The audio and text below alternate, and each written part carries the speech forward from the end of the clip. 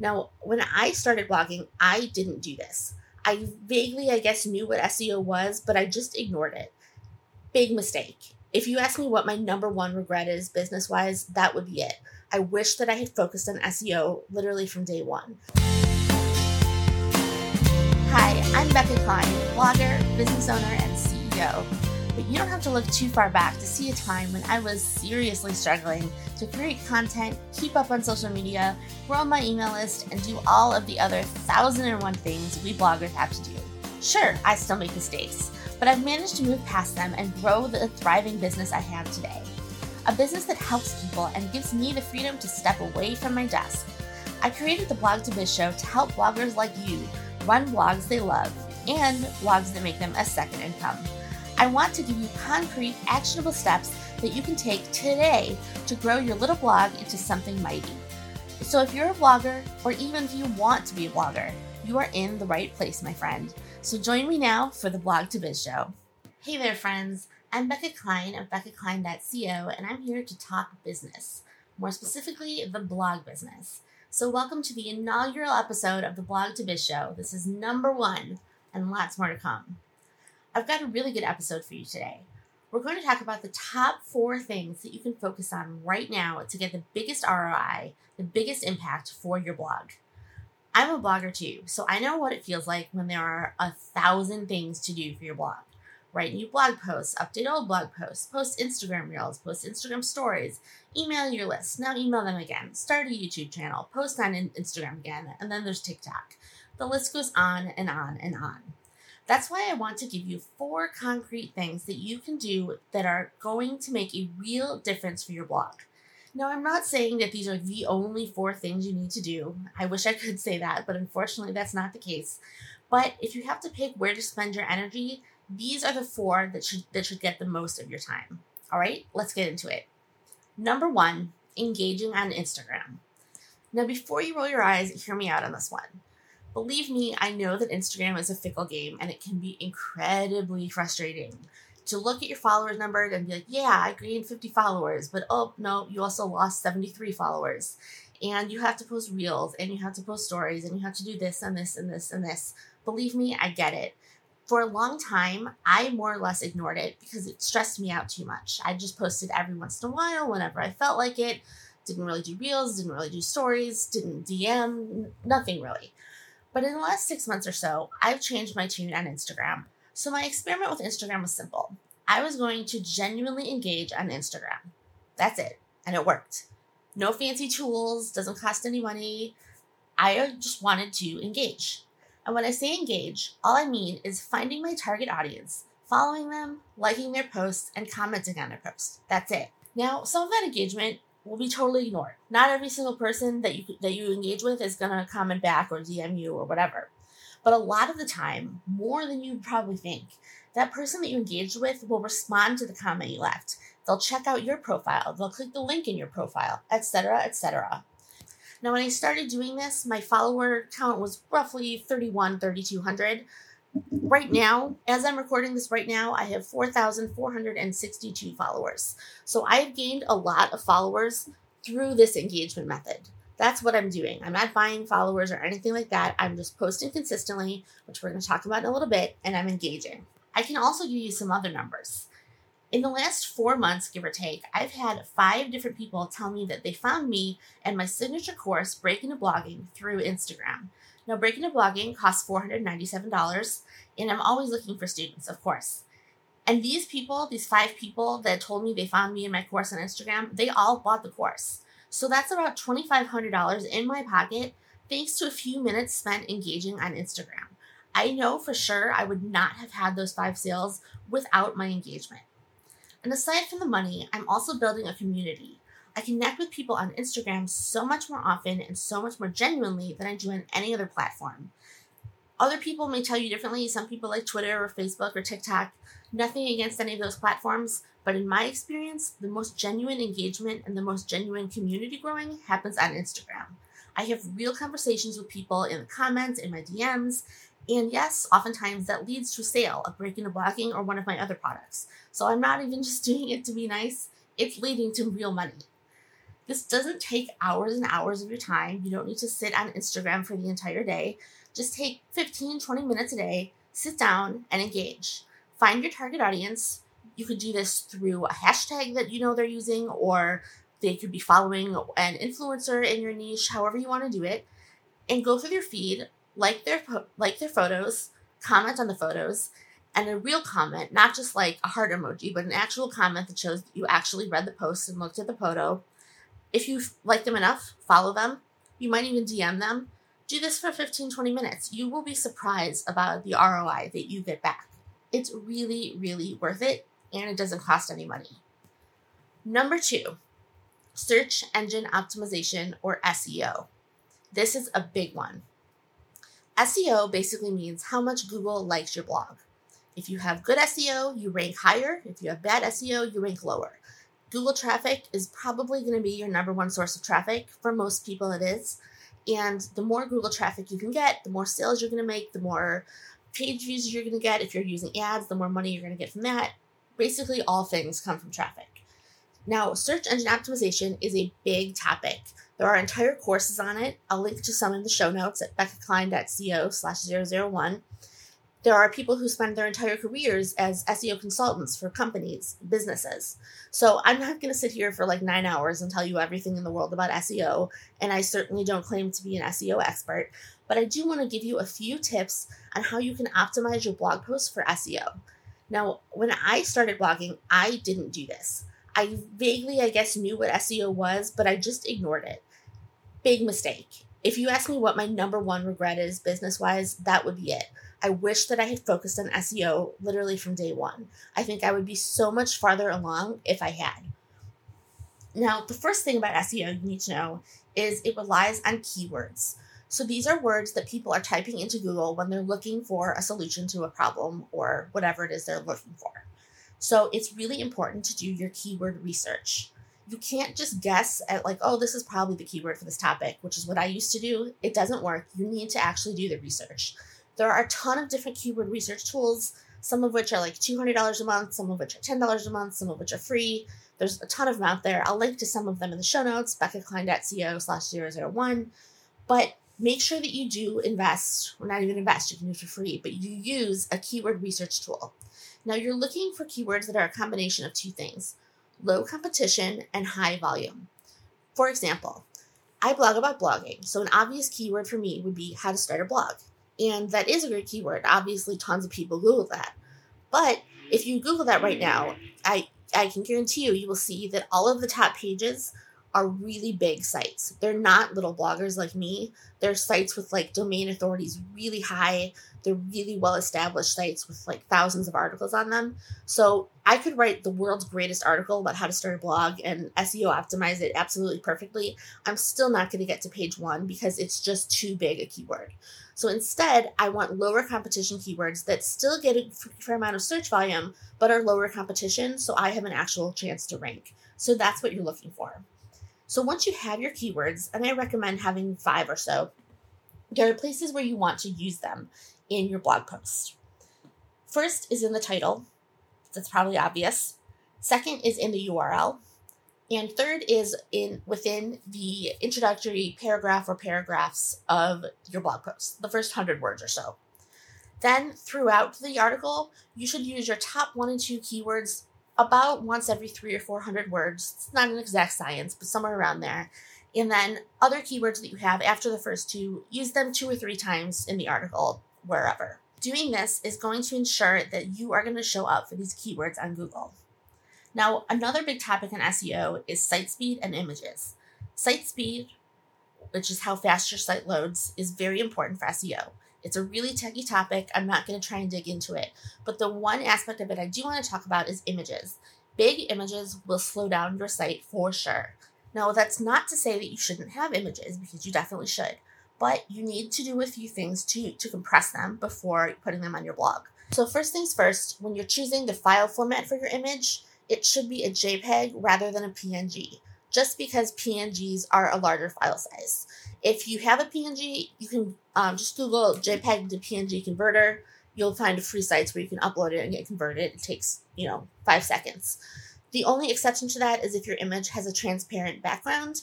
For that, you do need a PNG because JPEGs just don't have that capability. But in any other circumstance, use a JPEG. So once you've got your JPEG, you're going to manually compress it. There are tons of different sites online, most of which are free, where you can compress your images. When I say compress, I don't mean that you're making it smaller or like it's going to be super blurry or anything like that. It's just making the file size smaller. So I use compressedjpeg.com or compressedpng.com. You upload your file, hit a button, in like 5 seconds, it downloads a smaller file. Very easy to do. The third thing that you're going to do is you're going to install a plugin called ShortPixel. ShortPixel is a WordPress plugin that lives on your site, and every time you upload an image, it's going to compress it even further for you. You don't have to do anything, it just does it automatically. And say you already have 1,000 images on your site, the day that you install ShortPixel, it'll go back through retroactively and compress all of those 1,000 images. So every single page or every single picture on your site is going to be compressed. ShortPixel isn't free, but it's not a lot of money at all. I believe I got a plan for 10,000 credits for $10, which has still lasted me a long time. So it's not a big investment at all, and I highly recommend it. While we're talking about plugins, I also recommend that you use an SEO plugin.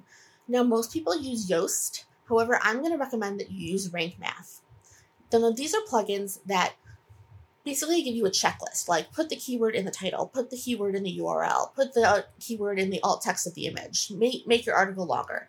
Things that are going to improve your SEO, they prompt you to do them. So they're really valuable to have because it's very easy to forget these little things as you're writing a post. Now, there's 2 reasons why I like Rank Math better than Yoast. The first is Yoast only lets you have 1 keyword if you're on the free plan, whereas Rank Math lets you have 5. So that's an obvious advantage. The second is kind of a personal preference, but I think you'll probably agree with me. Yoast appears all the way at the bottom of your blog post. So if you want to see the Yoast checklist, you've got to scroll all the way down through the whole post and then all the way back up to wherever you left off. Rank Math, on the other hand, sits on the right-hand side of the screen, so you can always see it very easily. And I know for me, it's much easier to insert those keywords if I can see them. And I'm always remembering, like, oh yeah, such and such is a keyword. I should put that in the sentence. I should phrase it this way. So I am a fan of Rank Math. They have both a free and a paid plan. You can check out the paid features, but if you want to stick with the free, that's fine. I'll link to it in the show notes. It's a really great plugin.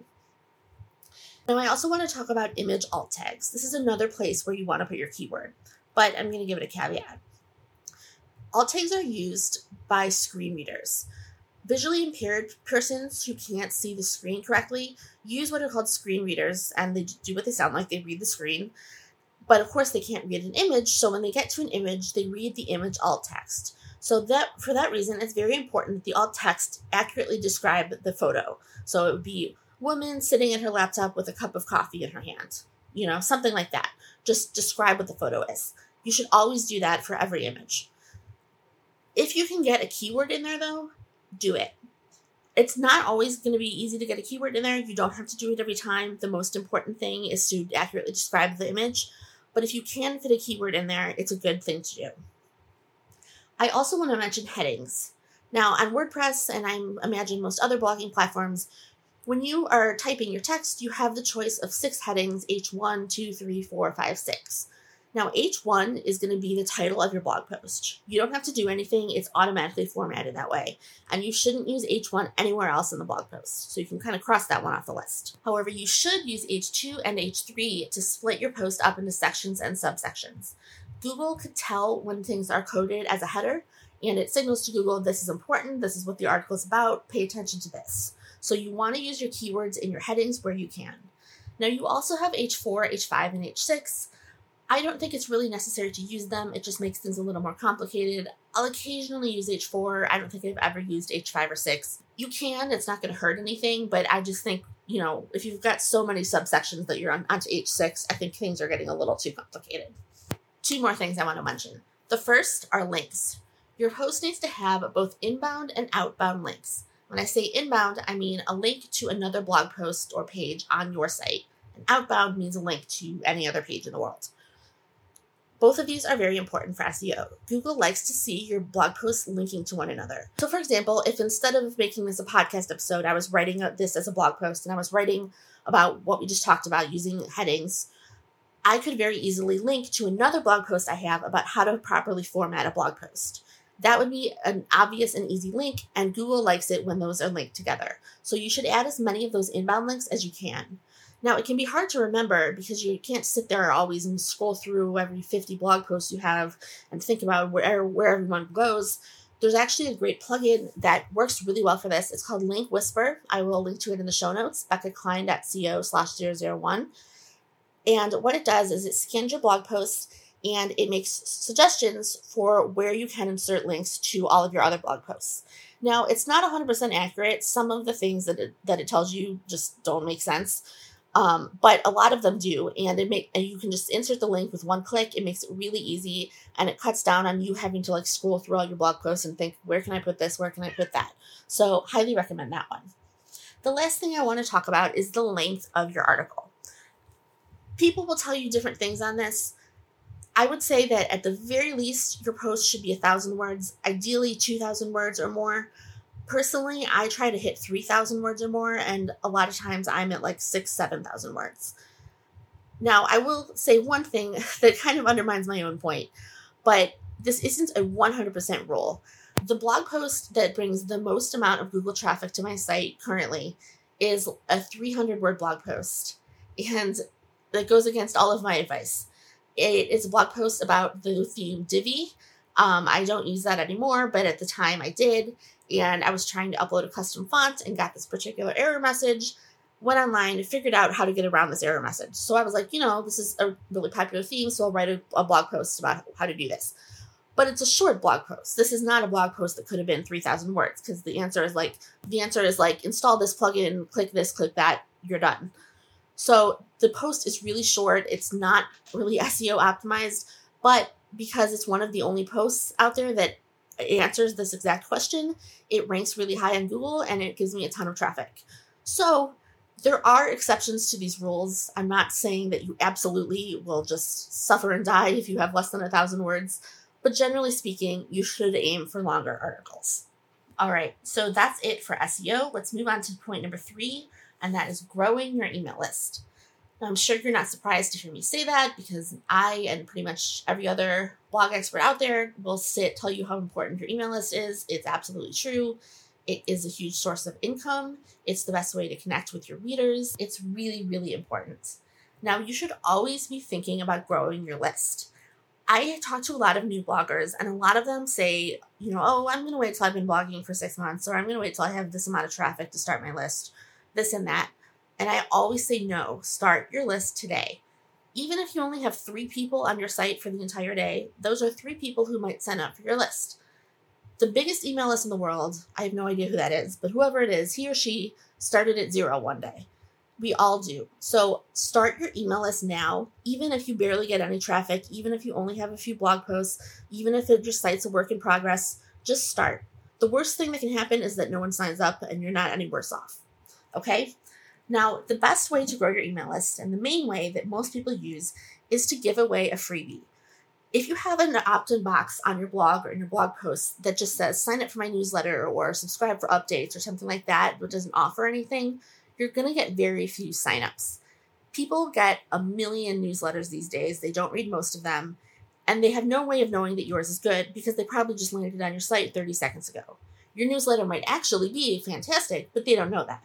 So instead of just saying sign up for updates or sign up for my newsletter, you're going to offer them something of value. And I don't mean monetary value, but knowledge value.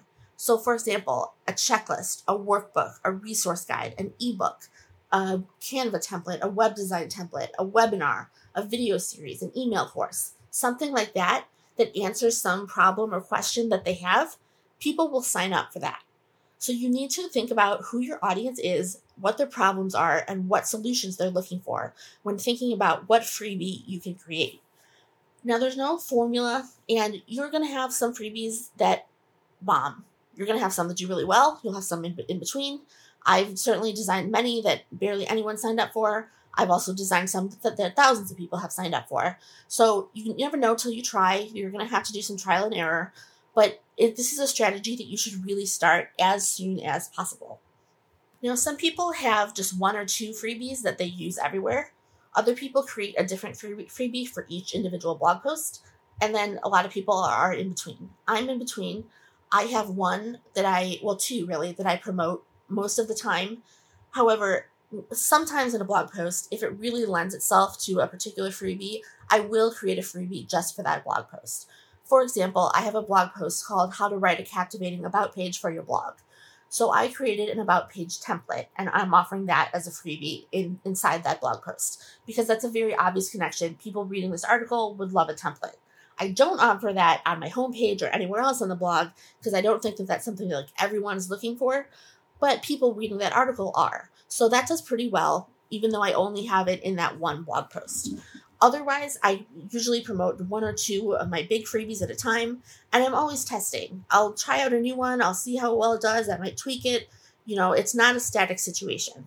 You can create these PDFs using tools like Canva, InDesign, Apple Pages, Google Docs, or Beacon. I'll link to all those in the show notes, beckaklein.co/001. It doesn't have to be like a great work of graphic design, but if you want it to be really pretty, for lack of a better word, check out creativemarket.com. They have tons and tons and tons of templates for Canva and InDesign and other platforms, specifically for lead magnets or freebies like this. So you can download those and create really gorgeous freebies without having any design experience or skill. And I say that as someone without any design experience or skill. So you can trust me there. Now, creating a freebie is probably going to be your main source of email list subscribers, but it doesn't have to be the only one. You can use unique methods too. For example, I have an evergreen automated webinar. It runs 24/7. You sign up for a time and then you can watch it. It's pre-recorded. I've had that running for a few months now. I think about 4 months. And I just looked before I started recording. It has brought in 1,037 people to my list in just about 4 months. And last time I launched Break Into Blogging, which was a few months ago in April. Before I launched it, I ran a 5-day challenge. It's super popular. Everyone loves it. And in the few days that I promoted that challenge, I added 608 people to my list. So live events like that, live webinars, live challenges, live product launches, those can be a time to add a lot of people to your list. You can also use a resource library. This is another thing I do on my site. A resource library or freebie library, whatever you want to call it, is a page on your site where someone can download all of your freebies. So you might have 10 or 20 or 30, however many you have, they can download all of them right there without having to enter their email. Now, the way you get email addresses is you make this page password protected. And to get the password, they have to sign up for your email list. So what I do on my site is in my menu bar, you can click on Blogging Resource Library, and it takes you to a page that says, hey, if you already have the password, click this button and you'll go to the page. Or if you don't have the password, just fill out this form and we'll email you the password ASAP. And if they fill out the form, they get a welcome email that immediately says the password is this. So I get a fair amount of people signing up for that. People really like it because they don't have to keep entering their email over and over and confirming over and over. And it's just a really good place to store all of your freebies and have them accessible to your readers. It makes it seem like your site has a lot of value. So long story short, pretty much anything you can email out can be a freebie, and you should offer freebies in exchange for your people's email addresses. I can almost guarantee you that you're going to have better results that way than just with a box that says sign up for my newsletter. Pretty much guarantee it. Now you can promote these all over the place. I usually embed 2 to 3 forms within my blog posts, depending on how long they are. And also on certain pages on my site, like my homepage, my about page, I have embedded forms there too. You can also use pop-ups or notification bars, any kind of thing like that. You can also create landing pages. A landing page is a page with no header, no footer, no sidebar, nothing at all. The only thing it asks the reader to do is sign up for X. Sign up for my ebook on gardening, whatever it is. That's the only thing. They have to say yes or no to that question. They can exit out to say no, or they can sign up to say yes. Landing pages are really valuable, a really great way of getting people to sign up. You can create them using a tool like Lead Pages, which I'll link to in the show notes. Lead Pages comes with tons and tons and tons of templates that are highly tested, so they're all high converting. They look great. They're super easy to customize, so you can use your own fonts, your own colors, your own images, your own text, everything like that. Another option is Elementor, which is a WordPress plugin, so you can create the pages right on your site. I'll link to that too. But landing pages are a great thing to have because you can promote them very easily on social media, in email, pretty much anywhere. All right, so keep your email list in mind. Your email list is something you should always be thinking about. It should always be growing. And even if you're starting off really small, that's fine. I started off at 0, so did every single other blogger out there. Start now. Now, number 4, the last item I'm going to talk about here is consistency. Last but not least, this is one that I struggle with the most. And I know that a lot of other people struggle with it too. I have a free Facebook group, the Blog Biz Network, and as one of the membership questions that I ask when people sign up is, what is your biggest blogging struggle? Or something like that. And more people say consistency than any other one issue. A huge number of people say it. So believe me, I feel your pain. It is really hard to be consistent with this stuff because we all have lives. We have jobs, we have kids, we have this, we have that. It's hard to say every single Thursday I'm going to publish a blog post and every single Tuesday I'm going to publish a newsletter. It's hard, but it is worthwhile to really try. So how often should you be posting? I would aim for 1 blog post per week. If you can't swing that, then 1 every other week. Google likes sites that are updated a lot. You're going to be adding more traffic the more posts you add, as long as they're SEO optimized, as we already talked about. So 1 a week is ideal. If you can't do that, then 1 every other week. Now, of course, life is going to get in the way and there's going to be a month where you can't post. It's fine. No one's going to come and lock you up in jail. But once per week or once every other week is good to shoot for. It's also important to do this on social media networks like Instagram. I aim to post 1 grid post or reel every day, although there are still days when I don't, so don't check my grid and expect to see 100% compliance with that, but I try. I also try to post as many stories as I can, and it has paid off for me a lot. My follower number has grown quite a bit. Instagram likes consistency the same as Google does. I can't speak for every other social media platform because I haven't really tried it that specifically, but I know that Instagram likes consistency. So if you are on Instagram, which I recommend that you should be, try to post. If you can't do it every day, then aim for 3 times a week or twice a week or whatever, but do it consistently. The other place to try and be consistent is with your email list. Now, I know people that never email their list ever, and I know people who email their list every single day, sometimes multiple times a day. Most people are somewhere in the middle, and I am somewhere in the middle. I think a good aim is to email your newsletter once a week.